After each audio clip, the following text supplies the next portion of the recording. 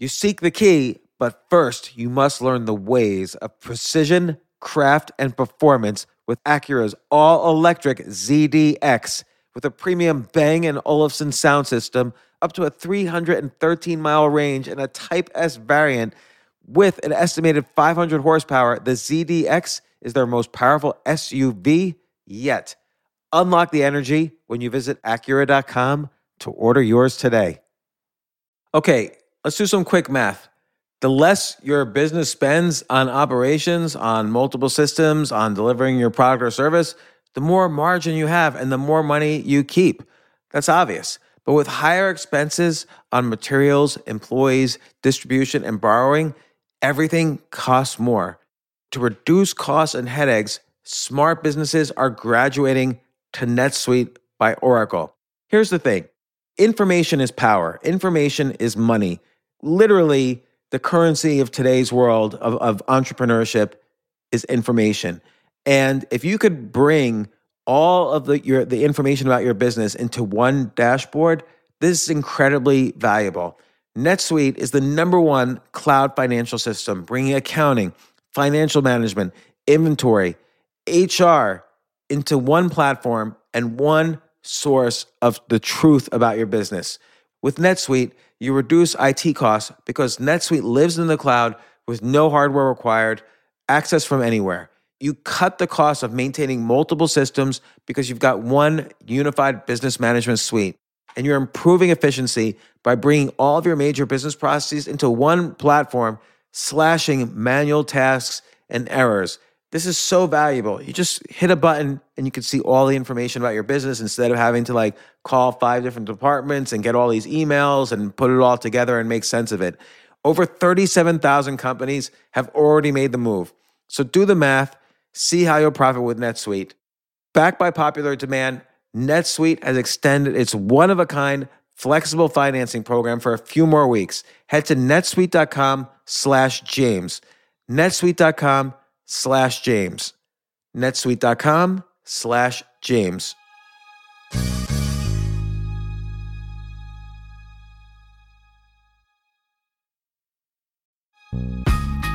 This isn't your average business podcast, and he's not your average host. This is the James Altucher Show. Today on the James Altucher Show. I love learning how magicians work. Not the magic tricks so much as everything around the magic tricks. They have to use their powers of performance to basically convince you to make certain decisions that you're not aware you're being persuaded or almost hypnotized into making these decisions. They have to misdirect. They have to entertain. They have to convince you that you're seeing real magic. And the techniques for that are not just good for magic, but they're good for public speaking. They're good for, in my case, I've experienced them in stand-up comedy, but also in everyday social situations when you want to wow and amaze people or persuade people or create a feeling of anticipation around what you're going to say and do. Anyway, I talked specifically with the magician, Steve Cohen, not my old producer, Steve Cohen, but another, or not the billionaire, Steve Cohen, or not the congressman, Steve Cohen, but Steve Cohen, the magician, who I once saw do a magic show many years ago. He's really great. He's done 5,000 magic shows in New York City. Some of the stuff he's told me just blew my mind. And then he even did a trick on me. Here's what he did. He listed 5 things. I had to say 4 things that were true and 1 thing that was lying, and he picked out the lie instantly. He describes this and many other techniques, very specific techniques that are useful, not just sleight of hand stuff, but useful techniques for controlling whatever situation you're in. So here's the great magician, Steve Cohen.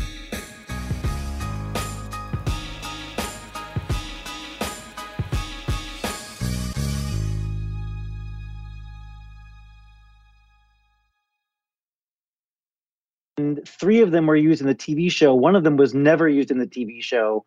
And that's the one that this wealthy client of mine happens to own. So he lives in Detroit. He bought the Batmobile like in an auction or something? He bought the Batmobile actually directly from the builder. And it's the only one that's actually built with a proper engine. It's not plexiglass. It's not, fiberglass. there were fiberglass Batmobiles that were made just for car shows and for appearances in shopping malls and stuff like that in the 60s. But this is one that's actually kind of was the rogue Batmobile that was never used, but it could actually drive on the highway. Does it have fire come out the back? Yeah, you can do it. He actually didn't have it set up, but yeah, it's all set up that you could actually flip a switch, and then there's like a propane tank in the back that, or butane that shoots out fire from the little rear port. It was a dream come true. And so did you drive it? I sat in the driver's seat and took a bunch of photos, but then I sat in the passenger seat as we drove around Detroit. And here's the part that's interesting. So the guy who owns it uh, asked if he, if I wouldn't mind looking behind me. There was a SUV, a black SUV that was being driven by his security guy, who's like an ex FBI CIA guy, to make sure that we have security, because when you're driving around downtown Detroit, you're in trouble already. But then if you're driving around in the Batmobile, it's an extra level of craziness. Man, that must have been fun. So Steve, I have a bunch of notes in the book. So occasionally I may look away to look at my notes. Sure thing. Did you get the other books that I gave to Jay that to send down Yes, to you? I got the Win the Crowd book. Because I gave this one to Jay also. This book from Assouline, Assouline, the publisher. Oh, I'm sure I got publisher. it, but you know what? I didn't see that. Like my family opens the packages and then the books disappear. But I saw the Win the Crowd. Too bad. This is actually the thing that just came out recently, and forward was written by Guillermo del Toro, the film director. And he actually had me, after doing this forward for the book, he actually then asked me to be in his next film. So I had 2 scenes with Bradley Cooper acting in his next film coming out in December. Now, let me ask you a question. Bradley Cooper, I think he's a good actor. Like, did it feel to you like he was a good actor? He was fantastic. Like, Not what only was was he it? fantastic, Oh, he was so friendly. Like he was like, for an A-list celebrity, he could have just blown off everyone on the set. He came right over to me. He walked up, shook my hand in the beginning of our 2 scenes together, and it was just two of us. It wasn't like an ensemble. It was just Bradley Cooper and me. And so he came over, he shook my hand. He said, "Steve, I've heard so much about your show. I'm sorry I missed it," because he was supposed to come to the show at the Palace with Guillermo del Toro. He missed it because he had babysitting issues. So he's like, "I'm so sorry. I had to take care of my daughter, but I'm going to come back to your show, as soon as we can." So that was just great. And then in between each take, Bradley Cooper was just cracking jokes and making me feel really comfortable.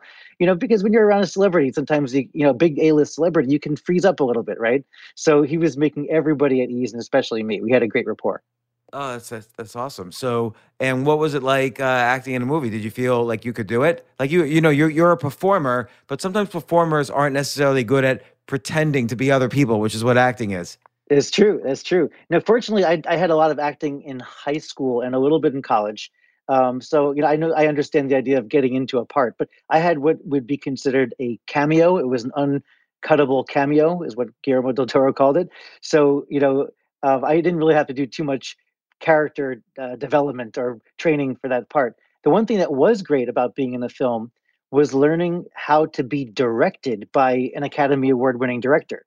And that's a whole different experience. For example, there was one scene where I was leaning in towards Bradley Cooper, and we took the shot and everything. And then after that, then Guillermo yells, "Cut." And he says, "Now I want you to do the same scene again, exactly the same, but put all of your weight on your back foot, on your left foot." And I didn't think that would mean anything different. I mean, what's the difference between putting your weight on your front or putting your weight on your back? But it actually shifts the dynamic between the 2 characters, even that small shift of weight.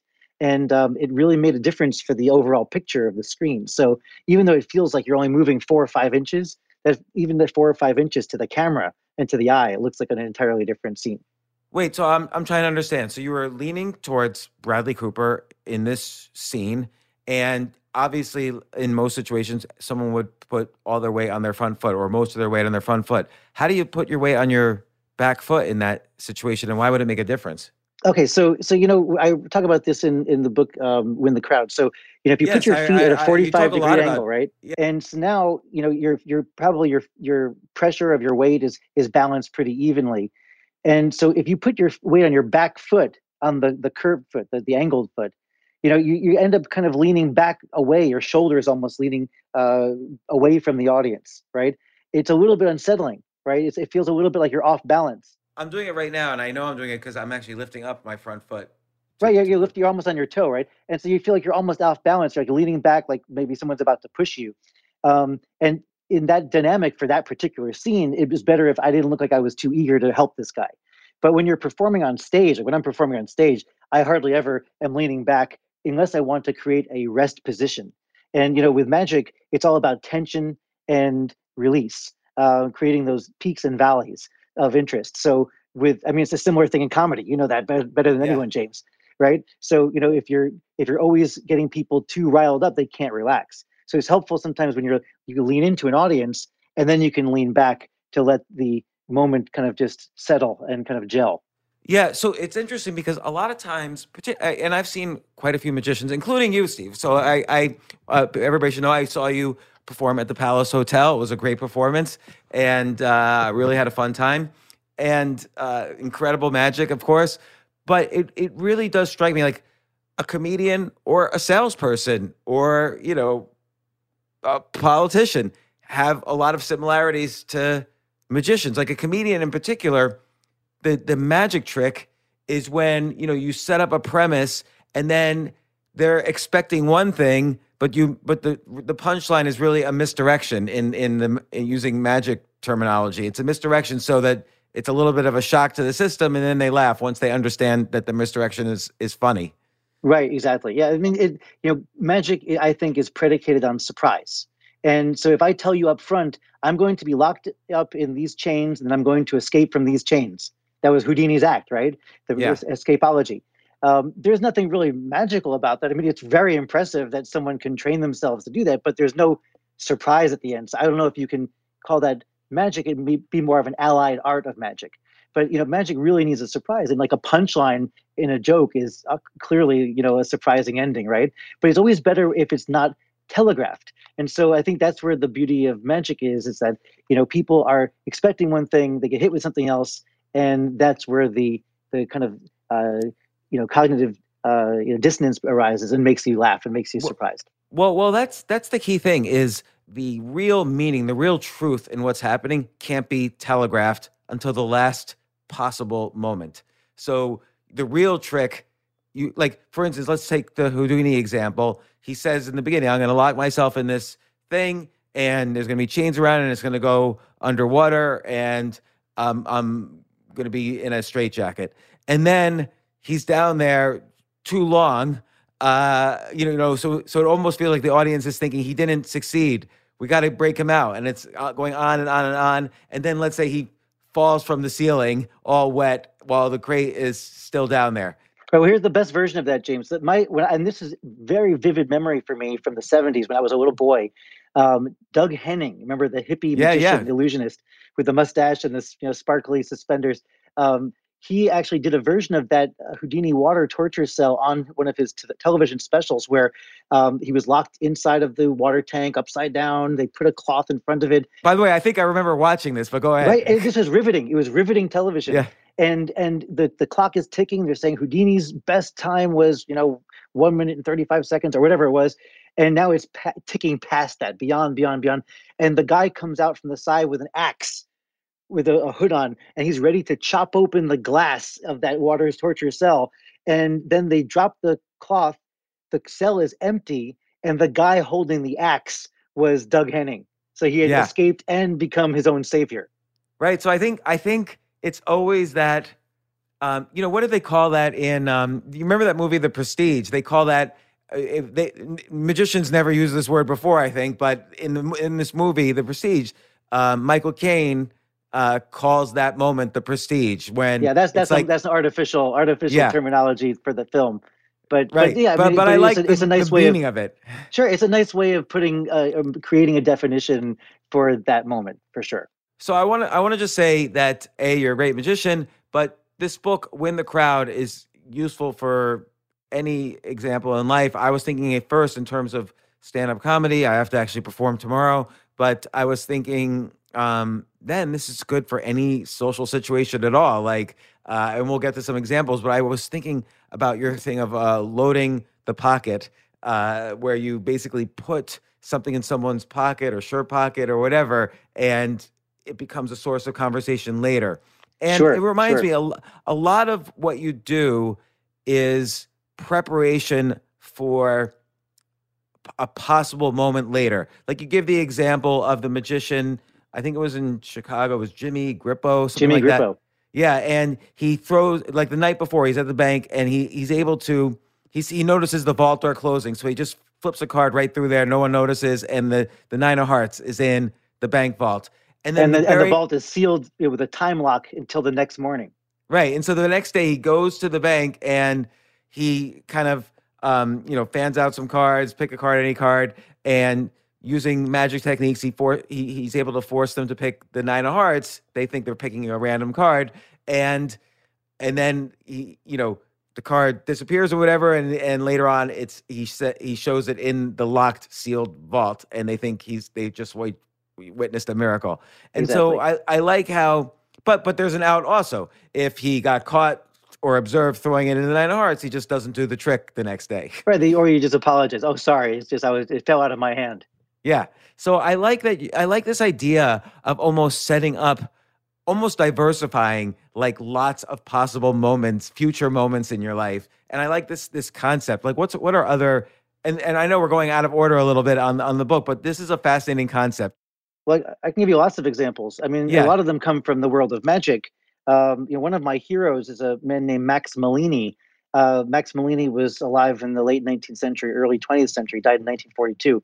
But this guy, he performed for kings and queens. I actually wrote a 500-page book about him that's coming out in August. Oh my gosh. Yeah, yeah. And anyway, so he used to go around the world, and what he would do was he would hide playing cards all sorts of odd places, behind the pendulum of a grandfather clock in a hotel in Hong Kong, underneath a carpet in some place in London. He'd go to San Francisco, and he'd fold up a card and stick it inside of a barrel of butter. I mean, like all sorts of places. And he kept notes of where he kept what cards. So when he went back to those cities, those places, those hotels, he walked in and he was armed. He was basically armed, right? He was ready to go to perform miracles because he had basically seeded the entire world with cards in cool places and odd places that people would never have expected that he could have prepared. I love that idea. Now, what would you do if let's bring it to you're not a magician. Let's say you work in an office with 100 different people, or let's say now everyone's remote working. So let's say you have a bunch of friends. Like how would you use this technique even amongst your friends? But one of the things that I taught in Win the Crowd was if you have any sort of fear of interacting with other people, and a lot of people are kind of, they're comfortable enough dealing with strangers, but not really to the degree that a professional would be, like a professional salesperson, a professional comedian, a professional magician, someone who's used to dealing with the public in general. Is different from the average person who's not really as comfortable maybe dealing with strangers. So one of the things I taught in the book was to hide a quarter in your hand, okay, in your fingers, behind your in your finger palm area. And then when you meet someone, just during the course of conversation, pat the person on the shoulder and try to drop that coin into another person's pocket or into their purse or into their jacket pocket or some place that you can reach without making it seem too awkward. And the reason for doing this is to feel that you're kind of in control of that situation. It's like you have some inside knowledge now that the other person doesn't have. Like you've invaded their space, but you've done nothing illicit, right? You haven't stolen anything from them. What this would be called in magic is not pickpocketing, but put pocketing. And what it does is it just gives you extra confidence when you're dealing with people. Like there's no need for me to be afraid of this person. I've already entered their world. Does that work? Like, do you like right now? I'm imagining doing it, but as is the case in many situations, you don't really experience something until you do it. You don't. So I haven't yet experienced the feeling. Like, does it change your feelings in the situation? It does. It makes you feel powerful. I mean, when the same way that Max Mellini performed with having the card behind the pendulum and the grandfather clock and walking into that room, knowing that he's got some ammunition, he has something ready to go.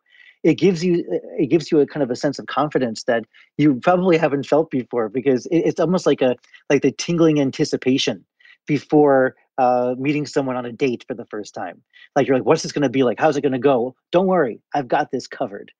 That's how it feels. Yeah, that's super interesting. So now, let me go to some of the things I've highlighted. First off, I want to cover the maxims of magic, which aren't, you talk about, magicians don't reveal their tricks, don't repeat a trick, whatever. But these maxims of magic are very interesting. It's be bold, expect success, don't state, suggest, practice, practice, practice, and be prepared. And I want to deal with the first, third, and fifth. Be bold. Okay, sure. Yeah, so being bold sometimes, like you go onto the stage and you have to kind of exude confidence that you own the stage somehow. You can't let the audience think you're nervous, for instance. You have to exude confidence. And let's say someone's going into a conference room with all their bosses and they're asking for a raise. So a very difficult, high-stakes situation, maybe akin to performing. How can they be bold? In this case, I wouldn't necessarily call it being bold. What I would talk about in this case is giving the person a sense of confidence. And the way to do that, at least what I do, first thing is to be familiar with the surrounding, the physical surroundings. If you're going to do a show someplace, it's always helpful to what they call tread the boards in advance, to get to the place early, walk around the space, feel like you actually own the space to some degree, even if it's not your own office or your own stage. I've got my own showroom, right? So I know where I'm going to be. It feels very comfortable. But when you're performing or if you're entering someone else's space, if you could somehow get into that area a little bit early just to feel confident about knowing the parameters of the space, I've always found that to be helpful. The other part also is before you enter the room, and I do this off stage in my own shows, is I like to do a very deep breathing exercise. And it may sound silly or pointless, or it may sound superfluous to someone who's trying to ask for a raise. But, a lot of times we go into situations and we look a little deflated because we may not even believe in ourselves. So what I often do is backstage before I'm walking on is I'll do 3 very deep breaths. I learned this from yoga class when I was in college, but you take a deep breath first, filling up the bottom of your lungs and the middle of your lungs and the top of your lungs. And then while you're still kind of full of all this air, that's when I walk into the room. And I call this floating into the room because you're so full of air at that point. It's like you're a balloon. And believe it or not, it actually helps you exude confidence. Are you you're still on the inhale when you walk into the room?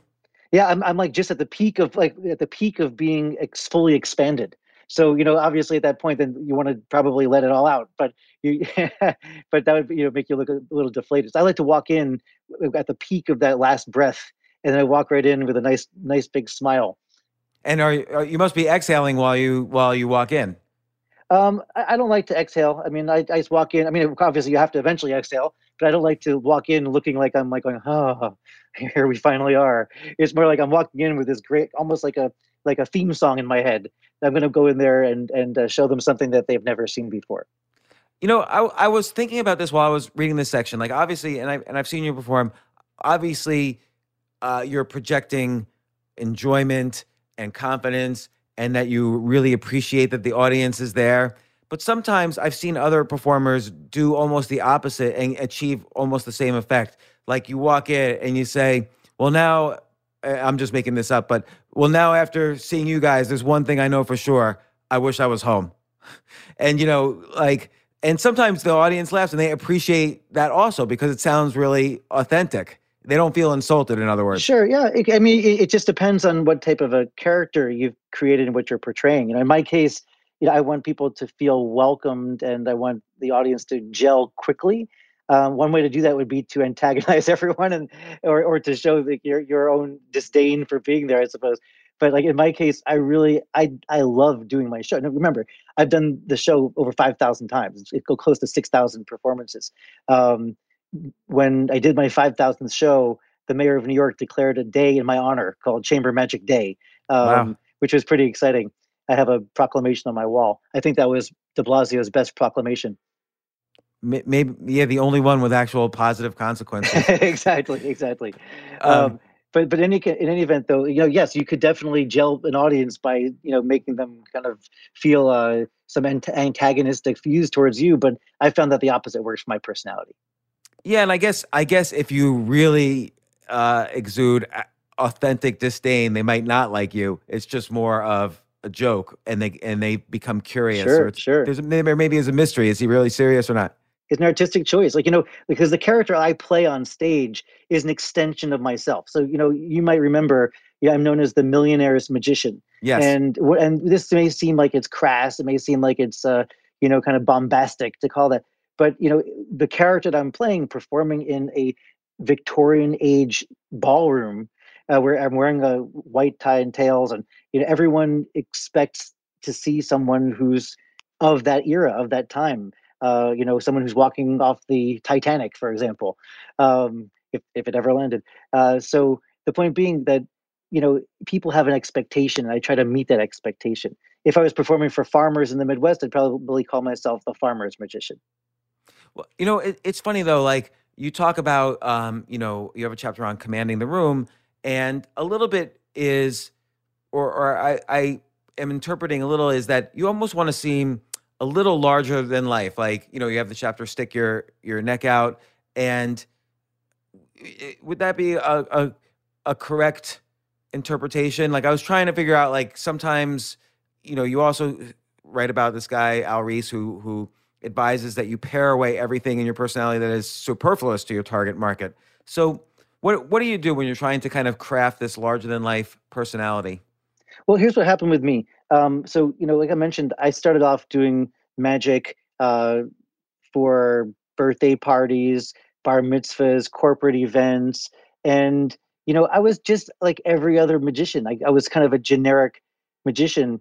And I talked with my best friend, who happens to be a marketing consultant, a guy named Mark Levy, who's really a genius. You should meet him. And Mark said to me, he said, "What's different about you? Like, why would anyone want to hire you as opposed to any other magician? What makes you special? How would you be, defined uh, in specific and easy terms?" And I said, "Well, I mean, I grew up in Chappaqua, New York, right? It's fancy suburb of Manhattan, and most of my clients are very wealthy." He goes, "Tell me more about that." I said, "Well, I performed for David Rockefeller at his estate in Pocantico Hills, and I've done lots of performances for A-list people in country clubs, et cetera, et cetera." And he said, "Stop right there." He says, you need to change everything. You need to focus on being the magician for the filthy rich." And I said, "If I call myself the magician for the filthy rich, I'm not going to get paid any. No, I'm not going to make any, gigs. I won't have a single client." He said, "See, Steve, if you aren't willing to give up the $2,000 gig, you'll never get the $20,000 gig." And I That's said, very "Okay, that's a interesting. good point." And I said, I can't call myself the magician for the filthy rich because it's really outlandish. But I remembered that a magazine article had been written about me in Avenue magazine, and they called me the Millionaire's magician. And I said, I could call myself that. He goes, "That's it." He said, "Drop everything." He said, "I want you to make business cards. I want you to make stationery. I want you to call yourself the Millionaire's magician." And I said, "No way. Not happening." My parents said it was stupid. My wife said it was a stupid idea. Everyone I talked to, all my friends said, they gave it the kibosh. And he said, "Listen to me, trust me. This is what you need to do. Just trust me." So anyway, around that time, I went to England and I did some shows for a whole month in London, doing shows for the public. And the British media ate it up. They said, "There's the Millionaire's magician visiting from New York City, performs at the Waldorf Astoria Hotel. The Millionaire's magician performs for all these A-listers." And when I came back to New York, it was like a reverse import. And the media reads the media. The New York media now was reading the British press, and they were saying the Millionaire's magician is back. And it reminded me very much so of when Houdini went to Europe and he came back. He was known as Europe's eclipsing sensation, Hmm. and he was a reverse import. Houdini was an American, but he was a reverse import, having had great success overseas. So anyway, that was kind of what started off my differentiation here, and that's sticking your neck out. Like I did something that was very uncomfortable for me, and that's basically just setting up a shingle and saying I'm worth it. And of all the great things you can do in New York City, it takes guts. It takes real balls to hang up a shingle in New York City and say this is what you need to come to, as opposed to going to Hamilton or the producers at that time or any of the big Broadway shows, going to Carnegie Hall. Instead, I think you should come to the magic show. You see what I mean? Yeah, and so the section right after that says uncover your hidden traits, which I agree is also very interesting. Like, what makes you unique? It's like you said earlier. Why would someone come to see you as opposed to, let's say, another magician? Like, what? So on the one hand, there's the branding, the millionaire's magician, but then there's kind of the inner stuff that Sure. what makes you unique as a personality or as a magician, and what would you say were those hidden? And by the way, you describe this as a process of self discovery. I think everyone should do this because Yes. not everyone's going to go into wear a clown suit and go into a conference room and ask for a raise. Of course Like not. it's not about that. It's about bringing out these traits that are integral to who you are, but haven't been revealed yet. That's right. Yeah, it's definitely a process of self discovery. Obviously, everyone has a true self, kind of an inner core, and we're often confused about who that is. Now, I happen to find my inner core very young. Knowing it very young allowed me to refine over the years. But I know people who are my age, I'm 50, who still are working on that. They still don't know exactly who they are, and they're kind of just floundering and wandering, and it's very confusing for me. Like, why what's taking you so long? But I guess certain people have their own path. What do you think your like what were your hidden traits that you uncovered even at such a young age? Well, I always had what my aunt, my great uncle was a magician. He was an amateur magician, and his wife, my aunt Viola, once said to me, "Steve, you know what you have? You have the gift of gab." And that stuck with me. And so I always knew I would be a talking performer. And when it comes down to it, like in my environment, like I'm in total control. Off stage, I tend to just kind of casually banter with people and chitter chatter, but I still love to have a good laugh with people and have a fun time. And I know that you know that world because you live in the comedy club scene. There's certain people that are just really good with banter, and I love that all the back and forth and the Broadway Danny Rose, back groove. Like for me, that's what life is worth living for.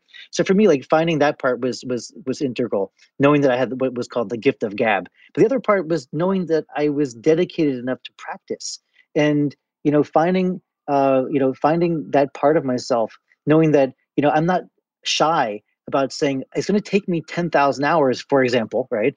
Just pulling out a random number here, 10,000 hours to learn how to do this invisible sleight of hand move that no one will ever see. But I'm fine with that. That's the crazy thing about being a magician is that the art is concealing that art. So I'm working so hard to create something that you'll never see, and I'm fine with that. And that's also why you don't have a chance because I've put in, let's say, 10,000 hours for something that takes maybe a 3-second interval of your time. So what are the odds of you actually catching me on that? Right? It's an unfair advantage. It's interesting. You mentioned the practice maxim.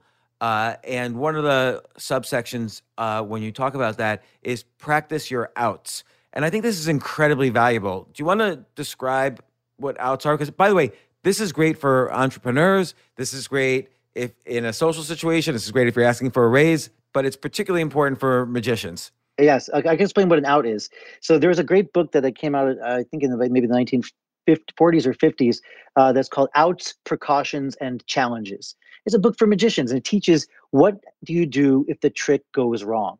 What do you do when the trick goes south? What happens if you have an audience that challenges you and they're aggressive and they purposely foul things up? So, the idea of a magic show is you always have to come up with a successful conclusion. Otherwise, it's not a magic trick. It's not magic. It's tragic. So the idea really is to have in the back of your head a plan B, C, D, E, and F, and these plans are called outs. And those are basically the avenue that you would take if your original plan doesn't go well. So the difference being that you should never let the audience know that you're going down one of those outs. So if a trick goes wrong, I shouldn't be like, oh, rats, it fouled up. But here, let me resolve it. That's a really poor way of doing it. What you need to do is you need to live in the moment, right? You need to be using kind of a time to your advantage with situational awareness so that you're kind of like seeing what's happening before it happens and looking back at yourself kind of almost from the future to see where it's going and say, oh crap, this isn't going the way I need to go. I'll stay calm, I'll stay collected, but now I'm going to take plan B and the audience will never know the difference. And that's really what the key is, that it's a seamless transition into plan B or C. And it might be a branching anagram, right? Where like you're going from plan B and then go, oh, plan B isn't working either because these people are on to me. Now I'm on to C. But again, it has to be seamless. People can't know that there's anything that's off kilter. And that's really where the practice comes in. So you have all of these different outs ready to go, and they're planned and not a surprise to the performer. What I notice, for instance, in the comedy world is that sometimes someone will slip up the wording in a joke and have to, and like you say, you can never admit it. You never could say, wait, let's rewind. Let me start that joke over. And you have to kind of just roll with what you're doing. But then that in itself becomes funny somehow. Like and I've seen Louis C.K. Slip on some words and then go off into a whole other segue based on the word usage that he did it seemed like an accident. And then you realize later, or when I was thinking about it later and analyzing the performance, I realized that was probably planned. His plan B was actually, what seemed like his plan B was actually his plan A, probably. Right, absolutely. I've heard that about Louis C.K. And isn't that brilliant that what appears to be a mistake is actually the intended route. That's really great. I've never done it that way precisely, but with magic, it's there's a trope in magic which is the magician is in trouble. And because the magician is in trouble, apparently, then the audience they lean in from their seats going, oh, how is he going to get out of this? But that trouble was actually premeditated. So, that it's such a trope that it's almost callous to do that to an audience, especially if people are seasoned magic watchers. And, these days, because of the world that we live in, people have seen a lot of magic on YouTube or Penn and Teller's Fool Us or other shows. People are kind of getting hip to that idea of, okay, this guy's not really messing up. He's trying to he's playing with my heartstrings. But the funny thing is, I've had situations where I've genuinely messed up a trick, and the audience goes, oh, okay, we know that you're just messing around with us right now. What are you really trying to say? And I'm like, no, I genuinely messed up. And so they're like, no, come on, really. And I'm like, no, really, I really did this up. So, that does happen. The more you perform, the more likely that sort of the percentage is going to be that you'll have a foul up. But, you roll with it. You say, this is live theater. We're going to just keep moving on.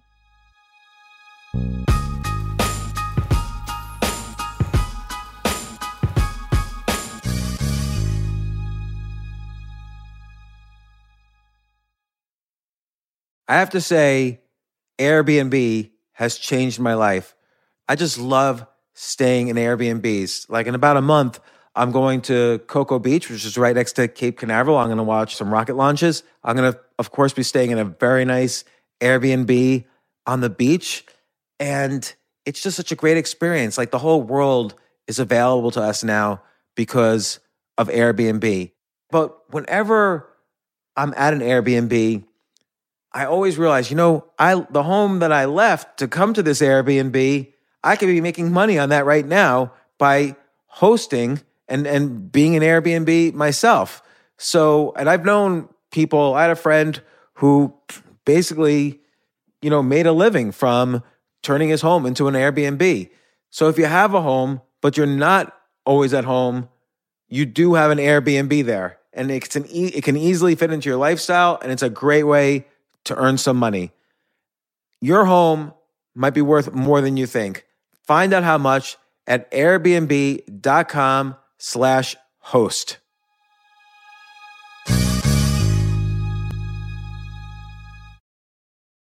I remember last year I was asked to go speak at the Norway Business Summit, and I was so excited because side by side with the Business Summit was the Norway Chess Summit, where I would get to see in person Magnus Carlsen, the best chess player ever, playing chess. But it was 4 plane rides, like to get to the city that ultimately I would go to. So I really did not want to fly for 14 hours. And they were willing to pay for everything for me. So I at first class. So I didn't want to fly for 14 hours and not be first class. So I had to hurry up and get on the phone immediately to get those first class tickets to a chess tournament in Norway. And listen, this is just like when, you have to know when you want the best of anything, you have to act quickly or someone else will get it instead. And I did not want those seats to fill up. So it's like if you're hiring for your business, you want to find the most talented people for your open roles before the competition scoops them up. I just was talking to a friend this morning where he was trying to decide between some programmers, and he waited a little too long, and both the programmers he was interviewing took other jobs, like great jobs. So, what's the best way then to hire the best as quickly as possible.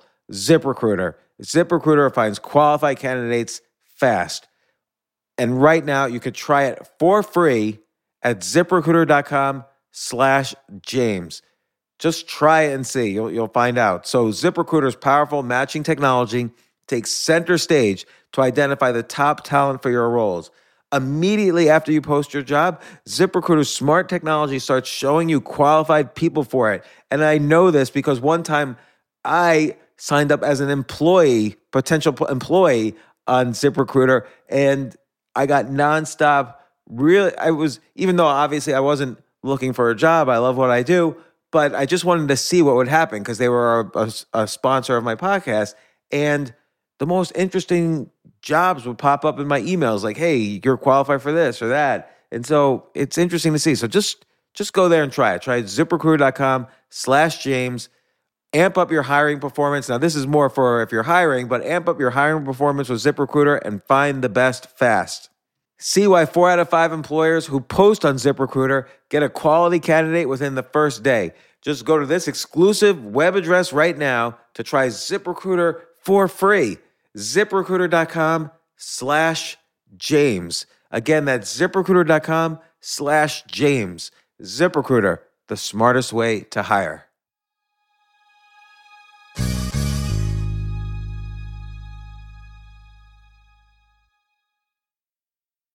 Spectrum One is a big deal. You get Spectrum Internet with the most reliable internet speeds, free advanced Wi-Fi for enhanced security and privacy, and a free Spectrum Mobile Unlimited line with nationwide 5G included, all while saving big. For the big speed, big reliability, and big savings you want, get Spectrum One. Just $49.99 a month for 12 months. Visit spectrum.com/big deal for full details. Offer subject to change. Valid for qualified residential customers only. Service not available in all areas. Restrictions apply. How did you become a magician? Like, obviously you were interested in it. Like every kid is interested in it for some period of their childhood, but then you stuck with it, became obsessed. Like, what aspect is talent? What aspect is skill? How did you stay persistent when things were difficult? Yeah, well, it's a great question. I started when I was 6 years old. My uncle, as I mentioned, was an amateur magician, and there's just something about being able to fool adults when I was a little 6-year-old boy that made me feel very powerful. And the problem is that as you get older and you continue to do magic and become an adult yourself, you might, if you're still doing magic for that reason, you're in trouble, right? Because that's very needy. But in my case, I kind of realized that it wasn't about me. I really genuinely enjoyed giving people that reaction. I got a kick out of watching the reactions of the audience's faces because, you can, if you're a comedian like you can make people laugh, right? That's that's your currency. Hopefully. Yeah. Hey, I haven't seen your act recently. But if you're a musician or you can make someone tap their toes. But what a magician does is a magician makes you wonder. And you didn't get a chance to see my new book, but my new book from Aseline, it's basically a book full of photography of audiences in shock having watched my magic show. And you see these black ovals, which are basically the people's mouths open because they're in such awe. And I'm not saying that it's because I'm such a great magician. It's because magic as an art form can generate that reaction. That's what magic does. It makes you feel like your bottom has dropped out and I just don't know where I am anymore. Am I living in a dream? What's going on right now? So that's, for me, that was like a drug. And I wanted to get more of that. And I wanted to give people more of that gift. So all through high school, I was performing birthday party shows, like I mentioned. When I was in college, I went to Cornell, which I think you went to Cornell too. Am I wrong? Yeah. When did you start there? I'm a little older than you. Okay, yeah, I went there from 89 to 93. Okay, so I graduated in 89, but I stayed the summer, so it could be the case that we overlap for one day. Yeah, there you go. At Cornell. That's hilarious. Go Big Red. And anyway, even at Cornell, I was doing shows. I did a show for Carl Sagan, who was a professor there at the time. You probably remember.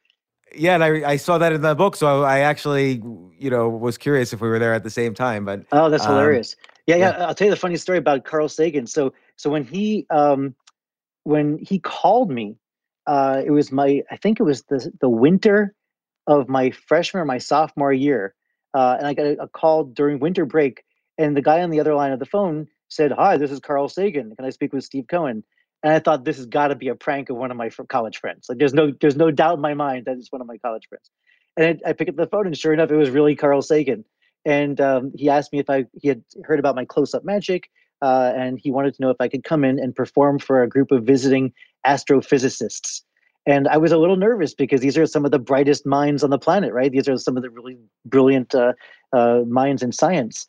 And so anyway, I came in, I gave my performance, gave a lecture about sleight of hand and misdirection, and at the end got a standing ovation, which for me was like one of the highlights of my career, not just as a college student, but my professional career. And Believe me, that was the afterwards, highlight of your college career as well, I'm sure. oh yeah, for sure, by far, by far. But then the best part though is I asked him afterwards. I said, Professor Sagan, do you think that you could write a letter of recommendation for me? Because coming from you, that would mean a great deal to me in my career. And he said, I'd be happy to write it for you. I said, okay, well, here's my address. He goes, no, I'll hang on to it. I said, well, what do you mean? What if I want to give it to someone? He said, I'll send it to them if it's necessary. I said, well, can't I have it? He said, don't worry, Mr. Cohen, it'll be in my vault. And my vaults will remain for a very, very long time. And anyway, then he passed away, and I never was able to get that letter of recommendation.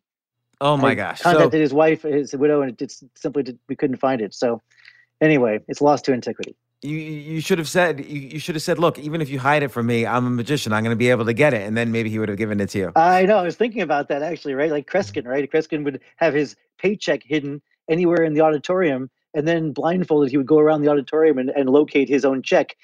And by the way, Kreskin also would say, if I can't find my check, then I don't get paid for this gig.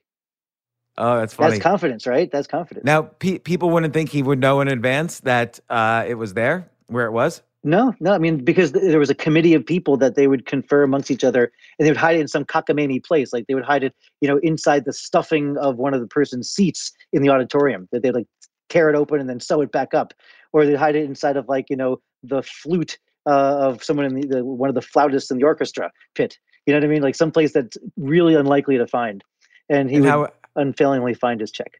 How would he find it?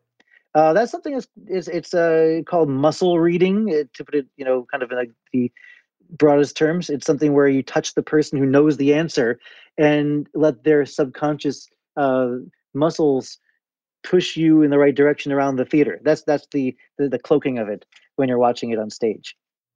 And is that possible, that muscle reading? Could your muscle reading be so fine tuned that you can really feel where their muscles are kind of pointing? Theatrically, yes. It's certainly possible in a theatrical setting. It would be very difficult for someone who's not trained to do it. I mean, there are subconscious signals that we give off all the time. Like you probably are familiar with the pendulum, where the automotor cues from your fingertips are making the pendulum swing or turn into a circle or stop, move in all sorts of shapes, like in an infinity shape. So it certainly is something that we're capable of doing. But on a stage, of course, we can exaggerate and we can make things even more theatrical. So you have a chapter about or a section about reading people. Like maybe describe that a little, because that, of course, is something that people are fascinated by. There's lots of BS books about reading body language, and there's some real techniques out there that work. And what have you found to actually work and be good in any situation?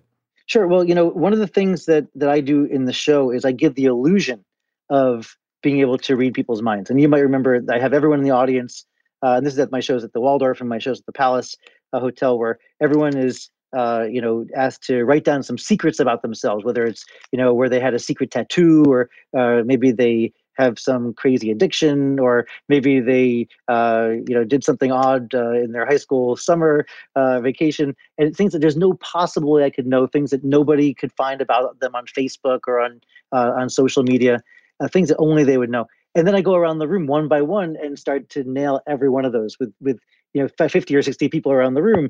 And I'm telling this person, your dog is named Penny, and you kissed a girl named Holly, and you have a tattoo of an anchor on your left ankle, and all these sorts of things. One of my favorite ones, by the way, was when there was a lady, this is at one of my first shows, who was very hesitant to let me read her mind, because what she had written down secretly on her card was that she was a nanny during the daytime, and at night she was a professional dominatrix. And nobody in the audience was expecting that, and certainly not me. So you saw these ladies in the front row turn their heads around and staring at the lady afterwards who had written that, and in utter shock.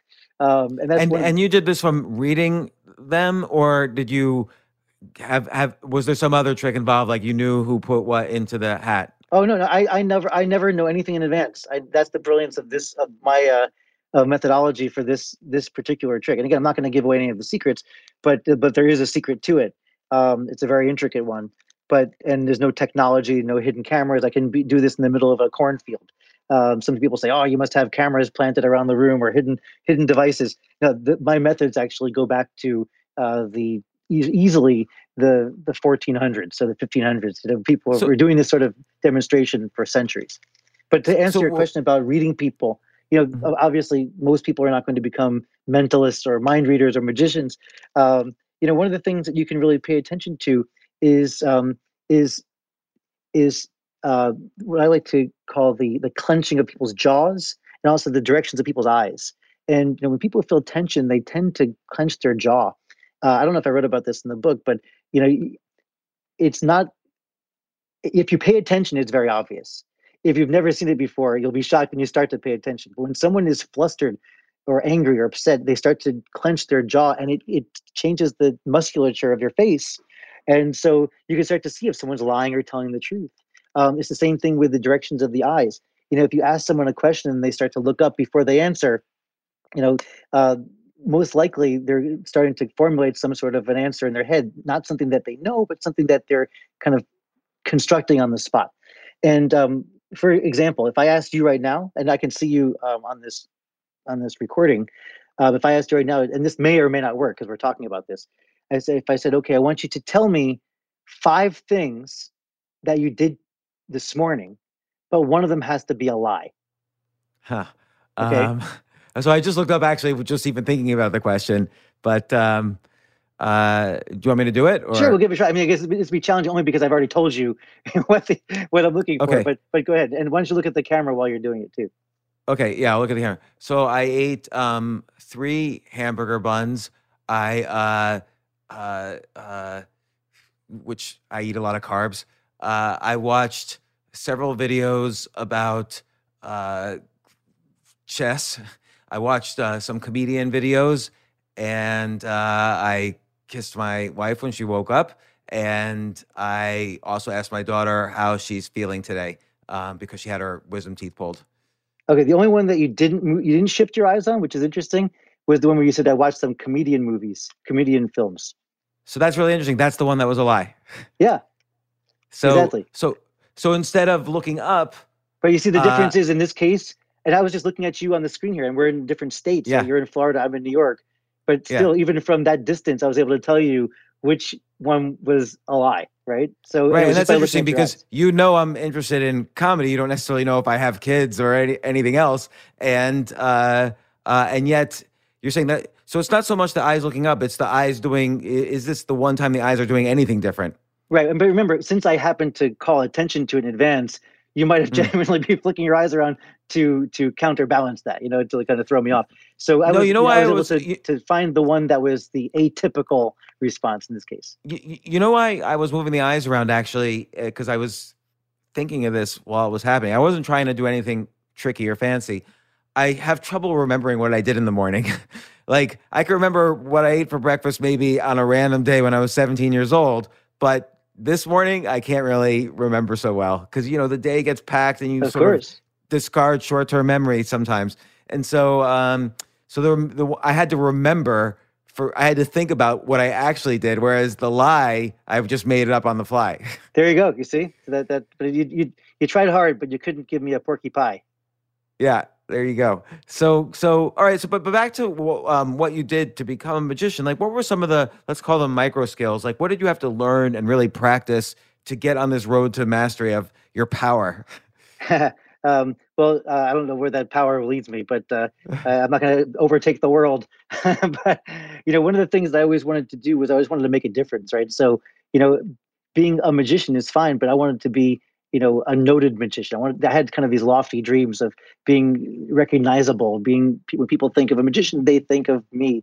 And so, I think having that great sense of self-confidence is kind of the baseline. It's the self-love or self-worth. That's really important if you want to become a performer. Um, you have to already feel loved on your own without the need for another audience Mm. to kind of validate you. I mean, it certainly helps when you get that response, but I don't think it's something that should be what feeds you. What feeds you really is your own self confidence, your own self worth, and your own self love. So that actually helped me early on, having a good family that always supported me when I wanted to go out and do a magic show. Most Jewish parents, I have, obviously my last name Steve Cohen, I have a Jewish family. Most Jewish parents want to have a physician, but mine ended up with a magician. So, the point being that they were always really supportive of shows. They would drive me before I had my driver's license to do performances. So I think that's kind of the baseline first, is having a support team, people who really care about you, that they support you, even if you're trying to do something which is a little bit outlandish. If people keep on saying, no, you can't do it, no, you can't do it, then you have to overcome quite a hurdle. But if people are always supporting you, my mother was always willing to take another card. If I said, Mom, take a card, okay, whatever she was doing, it wasn't ever a bother for her. And I think that's part of what kind of kept me being encouraged, was just knowing that my family was behind it. But then as far as the micro skills, obviously the sleight of hand, it's like practicing the piano or practicing the violin. It's incessant practice. And during school, I had cards and coins in my hand. I was always flicking things around between my fingers, and that was part of the joy of growing up for me, was learning. And I learned from not only magic books, but there was a magic camp, a summer camp. You know how they have baseball Yeah. camp and soccer Yeah. camp? There's actually a magic camp for young magicians that I went to and later became a counselor at. Now I go back as a guest performer. So it's just a way of giving back to these young kids. In any event, so the incessant practice, um, and the reason that I like to So practice. sleight of hand was like, is that like moving the quarters between the fingers? Sure, yeah, like that's called the steeplechase, when you make the quarter run across your fingers. Um, the steeplechase, definitely that sort of thing, but also like learning how to shuffle a deck of cards. For example, I don't know if you can see this through your monitor, but I can take any deck. And by the way, I sent you a bunch of cards. I don't know if you got these, but I sent you some cards that I made. If you take a look Oh at the monitor, gosh, you'll I see. gotta make sure we just moved to this house. I gotta find them. I want this. Yeah, I sent you But because I made my own branded cards, um, and they're just beautiful, the top quality cards in the world. So yeah, I sent you a couple of decks. When I did my 20th anniversary show, I made this deck, and the 5,000th show, I made this deck. So you can see those wow. beautiful logos. Anyway, what I've learned to do is take any deck, and decks are from all different qualities around the world, and be able to weave them together in an instant, so that every card is perfectly shuffled one by one by one by one without any variations. I don't know if you can see that, but I can do this, and many magicians can do this. But I've learned to do this behind my back without looking, just by Uh, touch, and be able to create what's known as a pharaoh shuffle, where every single card is interlaced, single card, up, down, up, down, up, down, without any variation at all. And I could do this one-handed. I could do it behind my back, wow. like I mentioned. You can name a number from 1 to 52, and I can make that card be the one card that's off in the count. So in other words, if you say like 24, then I can go and weave these together, and now you can count down to the 24th card. You'll see that there's two cards right here. Do you see that? That there's Yeah. two cards there instead of a single one. And that's simply because of massive amounts of practice. So the practice itself is the joy. And, they say that the journey is the destination, right? That enjoying the practice is actually, for me, has become part of the whole magic experience. Because then when I go in front of an audience, I'm utterly relaxed. I'm never doing something that I haven't done thousands of times before. So that's what gives you the utter confidence to walk in front of a stranger and show them something that is essentially a confrontation. Wow. So like, how many hours do you think you actually were practicing some form of sleight of hand or shuffling or whatever? No exaggeration. I have cards in my hand morning, noon, and night. I've been doing magic every day since I was 6. When I leave the house, I have a deck of cards in my jacket pocket or in my bag, and it actually gives me a sense of confidence. Like, I'll pat my pocket to feel that there's a deck of cards in there. I know that it gives me confidence because I could be anywhere and start a show if I had to. And I'm a little bit less inclined to do that now. But when I was younger, especially in trying to make my mark, And being in New York City, which, as you know, is a big city, but it's also a small village, you tend to meet similar people all the time. People have seen you, people have heard about you. So people would stop me on the street, and I get stopped all the time. People would say, "Hey, you're the magician. Can you show me something?" And if you're not ready to do something, you're like, well, actually, I don't have my doves with me, you know. So having a deck of cards has always given me that extra sense of confidence. So when you graduated college, did you move to New York and start trying to be a magician? Like, what was your first kind of leap into it as a career? Yeah. So after Cornell, actually at Cornell, I met my future wife. She's Japanese, and so we moved to Japan together. And I actually speak Japanese at a native level. So when I went to Tokyo, I was working first as a translator and an English teacher for a short time, but then I ended up getting a gig working at the Park Hyatt Tokyo, which, if you've ever been to Tokyo before, it's one of the best hotels in Asia. So I ended up performing there for some really heavy hitters because of the clientele. And the thing that I learned from that experience, James, was when I was working at the Park Hyatt on Sundays, I was also working on Fridays at this other club in the Ginza area, which is also a very fancy spot, but it was a down market kind of a pub, like a beer hall. And I was doing exactly the same magic tricks for the down market bar as I was for the highfalutin people in the penthouse floor of the Park Hyatt Hotel in Tokyo. And the reaction I was getting at the bar was not as good as I was nearly as good as I was getting at the hotel.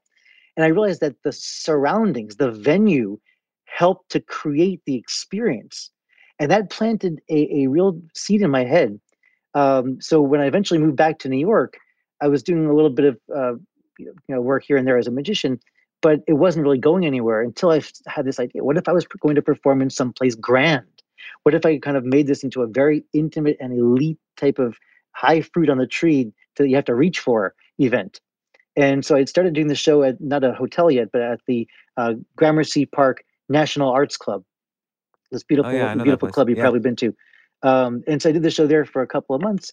And then at the very last show, someone invited me to the Waldorf Astoria. I ended up doing the show there for 17 years. Wow. So it was pretty. So you basically learned what your environment was, and then how did you get in Gramercy Park? Did they ask you? Did you approach them, or did you rent the room? Yeah, And like, did you? at heart, I'm an entrepreneur. So like everything Mhm. I've done has been self-produced. People have asked me, okay, will you come and perform at the Magic Castle? Will you come and perform at my comedy club or wherever? But I like to do things in my own environment because to me, that's part of what the experience is. And I learned Mhm. that from that dichotomy that I told you about in the bar and the fancy hotel in Tokyo. Um, so doing the show in the penthouse of the Waldorf Astoria, where people are going into this special lobby, the Waldorf Towers, where only the president usually comes in with the Secret Service, and you're going up in an elevator up to the 42nd floor, walking down this hallway. Like everything you're going through is a picture frame, a mental picture frame, and each picture frame gets more and more grand until you're walking into this room where the Duke and Duchess of Windsor used to live half of the year, and they've got their grand piano and their tapestries and whatnot. It's just the environment even before the show starts has set you up to say this is going to be something else. It transports you, and that's where I think magic needs to be. It needs to be kind of a transported world so that you're feeling that you're living in a dream even though that you're awake. I'm wondering if that's a little from your personality, and that you like the grandness of those situations. But like, take someone like Chris Angel, his personality might be more where he likes the dive bar, performing there, something like Sure. that. Sure. I mean, again, everyone is their own artist, right? And your artist, your artistic mind speaks to you. Your heart leads you in the direction that speaks to your story. And I realized that my story happens to be one of that I grew up in, or surrounded by wealth. I wasn't a wealthy guy, but I grew into it. And creating the Millionaire's Magician character actually has, for me, defined my business to such a kind of laser focus that am I a millionaire? Yeah, the business has turned into an incredibly lucrative one, but only because I was able to kind of pare away, like we talked about before, things that were extraneous. I wasn't. If someone said to me, "Okay, would you want to come and do a show at the dive bar?" Now I would just simply say, "No, it's not for me." If someone says, "Would you like to perform on stage for 5,000 people, and we'll pay you an exorbitant fee?" The answer is going to be no, because I know I'm not the right person for that. And now I did do a show, having said that, at Carnegie Hall. I'm one of the first magicians in about 75 years to do a one-man show at Carnegie Hall. Um, Wow. but that was the smaller hall. They have a 250 seat theater. So I did and that show sold out in about 2 hours, which is really very flattering. But having said that, though, I kind of know my limits, and I think that's partially what an artist needs to be able to do, is to know where you excel and to put yourself into that environment. Yeah, like what would you say are your limits? Like, let's say, what separates you from, for instance, a David Blaine who has, really hit this, A-list celebrity factor? Sure. Well, David and I have known each other since we were 14. We both met at the Yeah, Magic you mentioned Camp. you were a consultant to him as well. I was a consultant on one of his two of his shows, and then also we've known each other as friends since we were 14 years old because we met at the Magic Camp that I told you about. We were both campers there, which is hilarious. And he's been very supportive and very gracious over the years. When my first son was born, David Blaine sent us a beautiful baby gift, which is something you don't usually give, but he gave us a cashmere outfit, all cashmere for my son, for my baby, and a cashmere teddy bear. And so if you have kids, which I know you do, having to wash vomit out of cashmere is not really that much fun. But anyway, so going back to David Blaine, he's been greatly supportive, a really good friend. But we focus on different things. I'm trying to create a fantasy of you're meeting a master of magic. In his world, in his case, I think that David Blaine is already considered to be a magician, but he's showing things that are human oddities or things that shouldn't be able to be done by the human body. But he's able to pull them off nonetheless, like sticking a spike through his bicep or swallowing frogs or staying underwater for 15 minutes. These are things that people shouldn't be able to do, but he's able to do it. And I remember going to see David Blaine's show in Brooklyn when he did a show at the King's Theater several years back. And I was on a subway coming home from Brooklyn, and there were a bunch of people in the subway car that recognized me because they said, "Oh, we've been to your show at the Waldorf Astoria. Oh, we're glad we have you here. Tell us how David Blaine did everything." I said, "I'd be happy to. It's easy. He just did it. He swallowed the frogs. He stayed underwater. He stuck a needle through his bicep." And so, I'm happy to help him, perpetuate his myth because he's doing the real work. And, in my case, I remember I've done the bullet catch. Unfortunately, you didn't get my new book, but there's a whole chapter in there about when I did the bullet catch trick for my TV special on the History Channel. And I ended up in the hospital because there are some things. I ended up with a shard of glass that was between me and the shooter. The glass shattered. The glass came straight at my chest, shattered at my bicep and my pecs. And I ended up with this massive blood tumor that kept on growing. And I had to go to the hospital to explain it to the doctor about how I got shot by a bullet and caught the bullet in my teeth.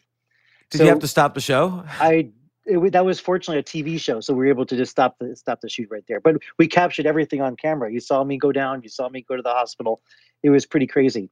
But the reason I bring that up is that having done that, having risked my life, and having learned that yes, this has consequences. Now I stick to the illusion of danger, the illusion of some sort of suspense, so that this way there's no true danger to myself and my family, because this is not a blood sport. It shouldn't be. It's meant to be entertainment.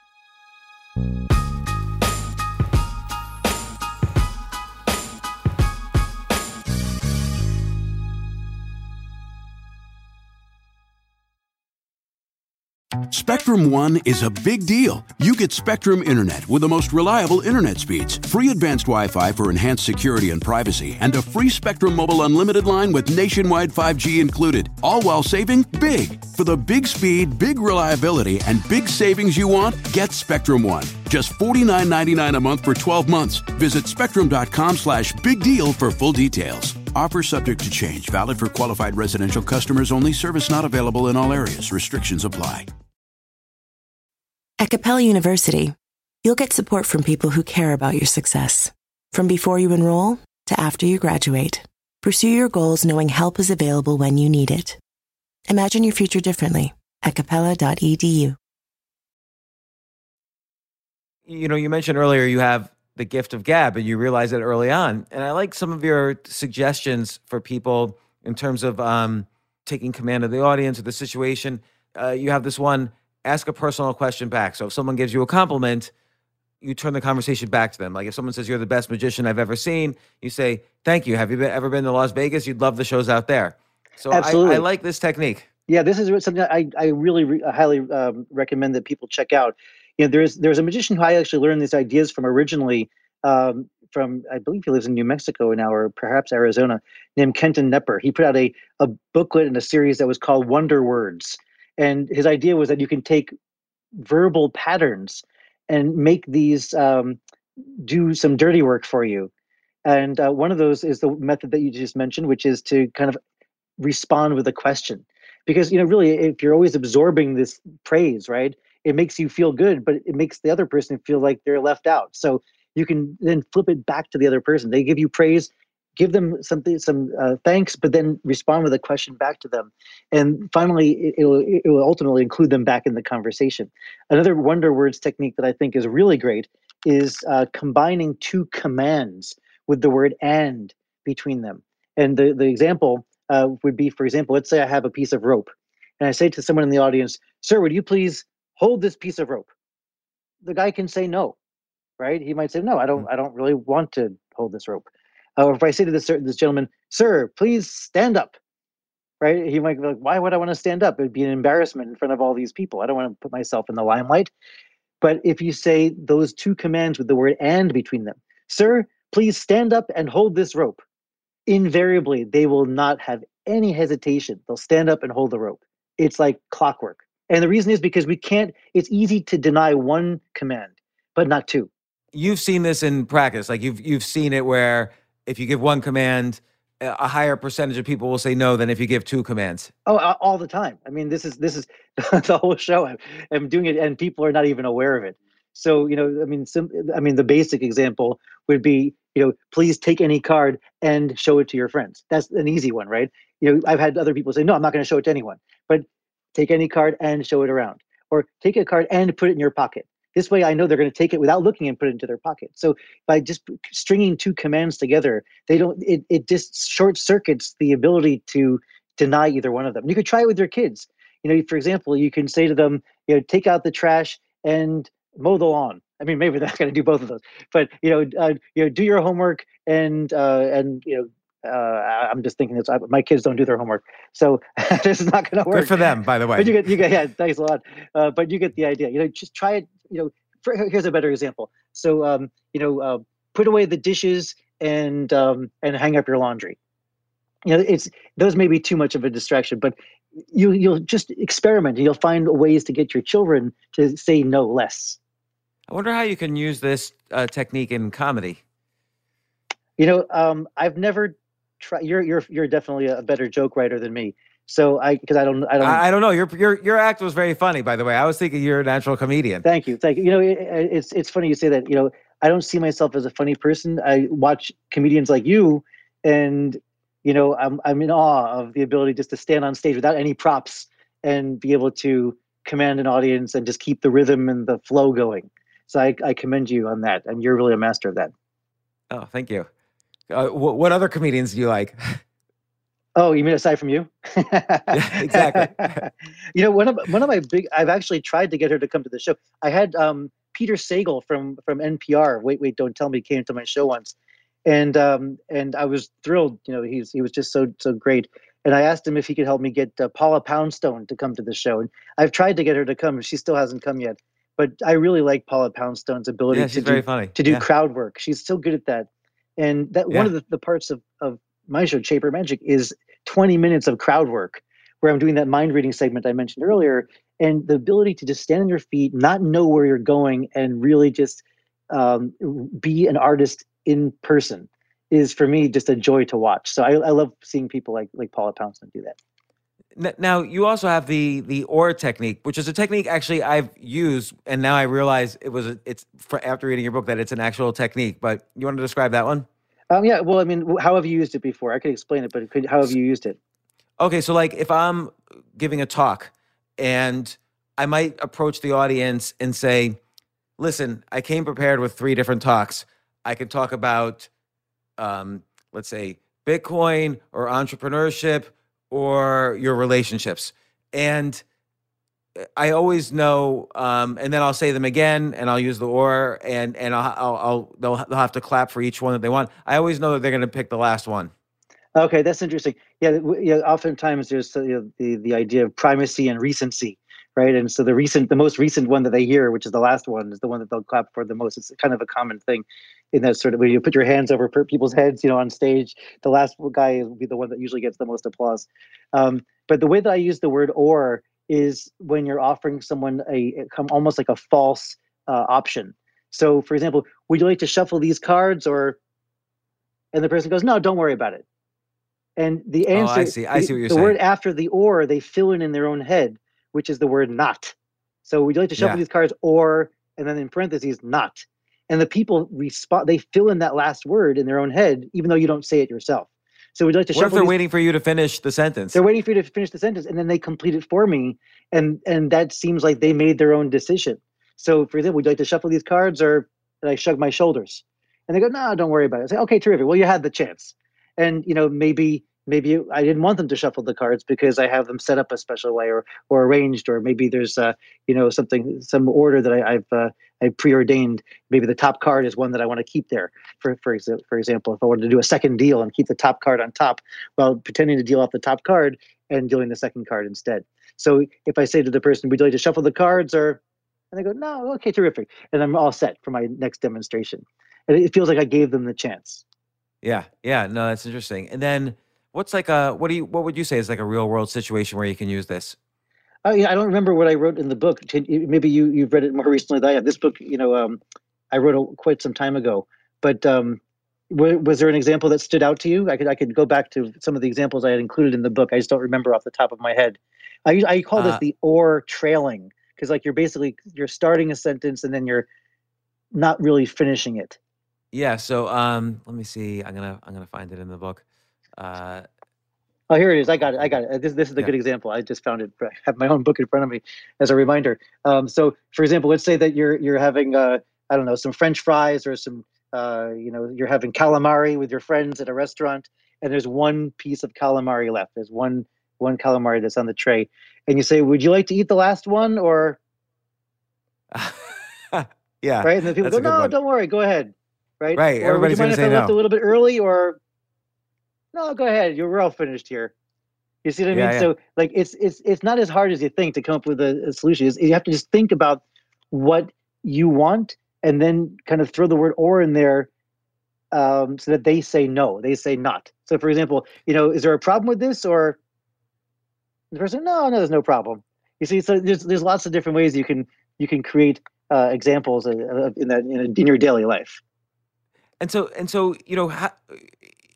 the book, there's a little paragraph where you mention David Blaine. You're working with David Blaine, and he gave you advice. He said, "Don't prepare what you're going to say. People should feel like you're talking to them for the first time." And yet, when you're doing 5,000 shows, how do you avoid seeming to over prepared? Yeah, it's a real challenge. You've probably seen either Las Vegas performers, or probably comedians as well, that they have almost a sing-song voice when they're reciting their script or their lines, because they've done it Yeah, so many times that it doesn't it, sound it feels genuine anymore. acted. Right? It's just Yeah, it's just totally put on. It's totally preordained, and that's one of the big challenges I had to overcome uh, when I was about maybe three-quarters of the way through those 5,000 shows. I realized, man, I'm getting burnt out. I'm saying the same things over and over again. I'm like a machine. And that's so dangerous when you put yourself into that state of mind. So the way that I do it, and this is, this is not my own idea, is to think there's someone in this audience, maybe a little boy, that had to save up a lot of money. Maybe he had to save his allowance for 3 months to be able to pay for one ticket to be sitting here. And I owe it to that little boy to give him a fresh performance, because there's this is the first time I'm ever going to perform this, and this is going to be the last time I'm ever going to perform it in front of these people. So it has to be genuine. And so I basically convinced myself, I'm going to have fun. I'm not going to go out there and make it sound like I've done this before. And if I feel like I'm having fun, it'll come off as fresh. So the way I learned it really was in high school, when we used to have performances in my theater club. I was a member of my high school's theater company, and so we would do three or four shows per weekend. And our theater director, who was a really talented director, a guy named Phil Stewart, um, who also taught people like Vanessa Williams and Harrison Ford when they were younger, so he said to us, "Look, go out there and make it fresh. Convince yourself this is a fresh audience. You're going to perform it fresh. And so I just keep the word fresh in my head. And I just try to remember this is not about my experience. It's about the audience's experience. And, all this stuff is so fascinating to me because it's both genuine and it's a technique. So like, I love the left to right technique, and I'm going to start incorporating it in my, like, let's say public speaking or comedy, but you could even incorporate it potentially in, any social situation. But describe the left to right principle. Sure. So, we as a Western culture, we read from left to right. Okay. And maybe if you're in another country, in Israel, for example, it would be the opposite. But, since we feel most comfortable seeing things from left to right, it often would help if you presented your information in that order, not from your own perspective, but from your audience's perspective. Remember, your right is the audience's left. So it doesn't make sense if you're going to present, let's say you're a salesman and you have 3 different products you're going to be presenting to your client, the least expensive, the medium, and the most expensive. And if you put them onto the table in front of or between you, and the most expensive one is to your right, and the least expensive one is to your left, for you, it would feel like a natural progression. Let's start from the left and go to the right. But to the audience, that would feel backwards. It would feel, like I mentioned before, some cognitive dissonance because you're not starting in what would be the natural progression. So make sure that you're seeing things from the audience's perspective and beginning on the left and always going to the right.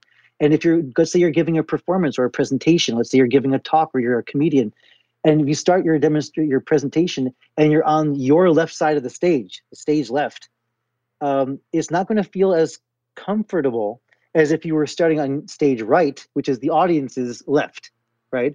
So in fact, I would try to enter the stage. I try to, at least if I can. I like to enter from the audience's left.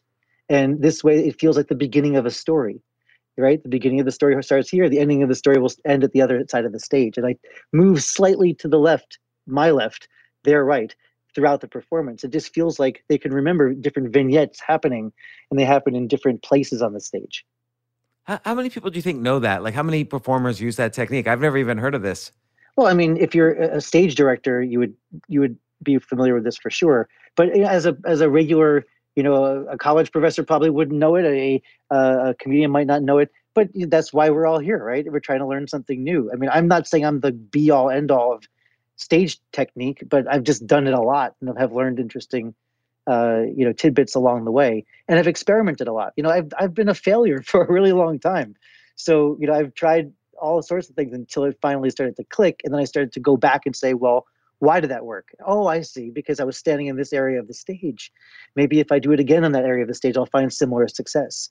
So even just your physical location in the room can change the direction or the flow of a performance or a presentation.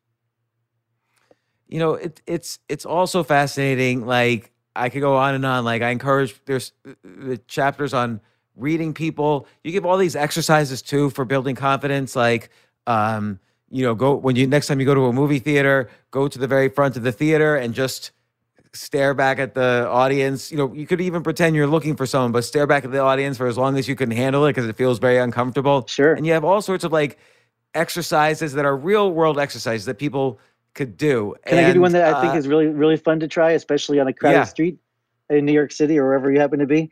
It's the one that you might remember. It's called the 10 steps in blindness.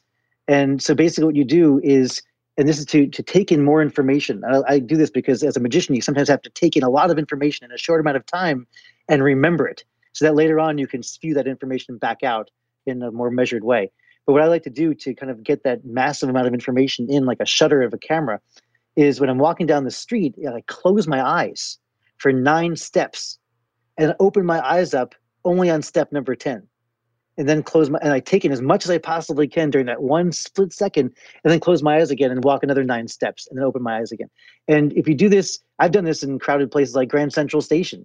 You try to avoid getting bumped into. But if you're going to start off, obviously, in some place a little less risky, like inside of a park or some place that you're not going to trip or fall. So also fascinating stuff. And there's obviously so much more in the book. And I know this one was written a while ago. It's called Win the Crowd. What's the book that you have? You know, and I just tried to find it on Amazon even. No, this It's a book is not. little, Yeah, the next book is called Confronting Magic. It just came out in January. It's not on Amazon. Asoline, I'm holding it up to the camera for you to see it. Asoline yeah. is a really high-end book publisher for coffee table books. It's spelled Assouline. And so Asoline, Assouline. right. And so they put out, you probably heard of Taschen, those really big, Yeah. beautiful coffee table books. Asoline is a competitor, and they've been in the business for like 30, 40 years. So it's a really established company. Their books sell for like $1,000 a piece. This is not one of those. This one sells for 60. So it's bargain basement, but it's covered in silk. This is actually, if you can see it, the cover is made of silk. And the book, as I mentioned, has a foreword from Guillermo del Toro, the film director. It's filled with photos of people who have the experience of watching magic. And in fact, I show different tricks in here, like my Think a Drink. You remember that trick, James? When I have the tea kettle that pours any drink that you ask for over and over again around the room. Yeah. So Yeah, they had that these was pictures amazing, actually. there's pictures of the audience experiencing that. And if someone asks for a martini, they get a martini. But the next guy asks for a gin and tonic, he gets a gin and tonic. Next guy from that wants to have a hot chocolate with mini marshmallows. He gets a hot chocolate with mini marshmallows out of the same spout. The next guy wants to have a Manhattan with bullet rye bourbon or bullet rye, and they get that. So it's pretty amazing. That trick is highlighted in here, as well as the Indian rope trick, which I saw when I was in India. I've got a whole chapter about that, and all the celebrities I performed for. The list goes on and on. But there's a lot of cool photos of people being shocked, and also there's a lot of essays about magic that are included. Oh, that sounds wonderful. I'm definitely, if I don't already have it, I'm definitely getting it. Well, you have it. I sent it to you. Maybe you didn't get it. You didn't open it yet, but it's definitely somewhere in your palatial house. Yes, and my I don't know if I would call it palatial, but you live in New York City, right? Yeah, Obviously. I'm on the Upper West Side, not far from your comedy club.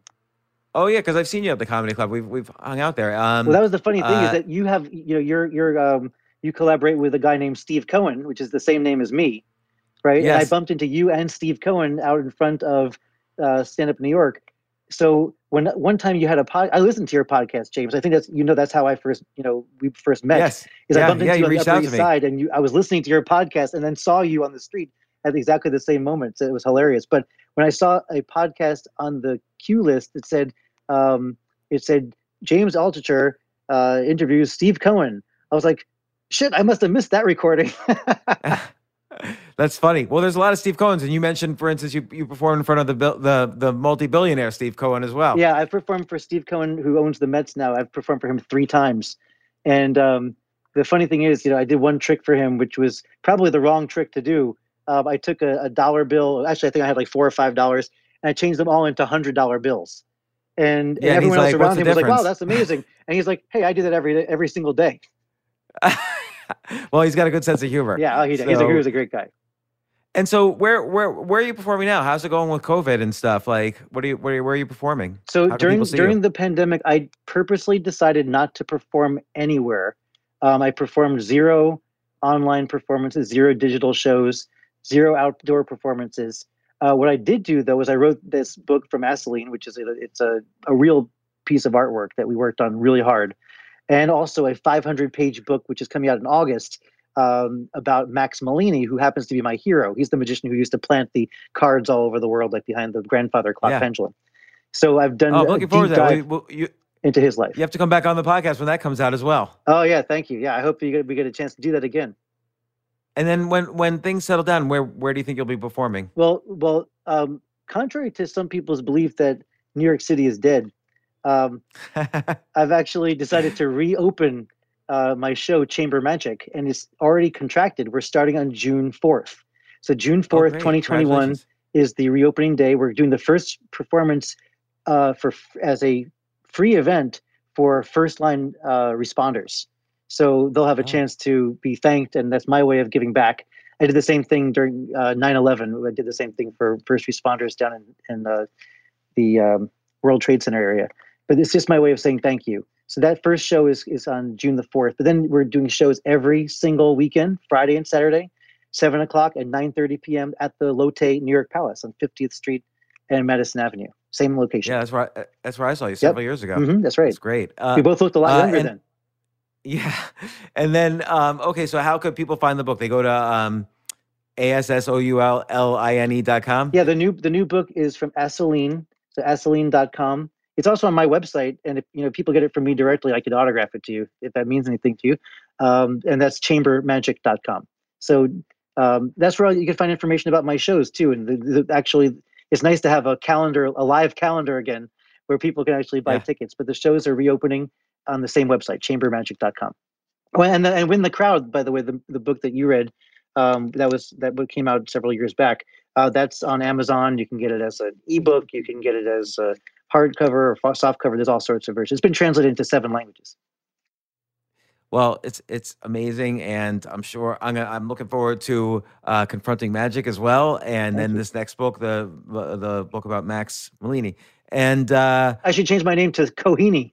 Yeah, well, Houdini, right, took his name from Robert Houdin. Yeah, right. Robert Houdin. One time I got an award. This a little bit, if you allow me a little bit of bragging. I got an award from the National Arts Club, that group I told you about. It was like a Lifetime Achievement Award for the Art of Magic. And the guy who gave me the award was Dick Cavett, the famous old-time talk show host who I'm really fond of. So it was a great honor. And one of the things he said is that when he was younger, he actually was friends with Johnny Carson. And Johnny Carson used to be called the Great Carsoni. And so... Oh, yeah, because he was a magician. Amateur magician. He was a very talented sleight of hand guy. And Dick Cavett also does some sleight of hand magic, particularly with rope tricks. So Dick Cavett called himself the Great Cavetti. And then he says, aren't we glad that the Great Cohen doesn't quite work? Yeah, that's funny. It wouldn't work. Well, thank you once again, Steve Cohen. You can find him at the Palace. You can find his latest book, Confronting Magic, at Asseline.com or chambermagic.com. And I also highly recommend Win the Crowd. And I'm looking forward to your next visit to the podcast. Thanks again, Steve. Oh, thanks so much, James. It was great to talk to you again.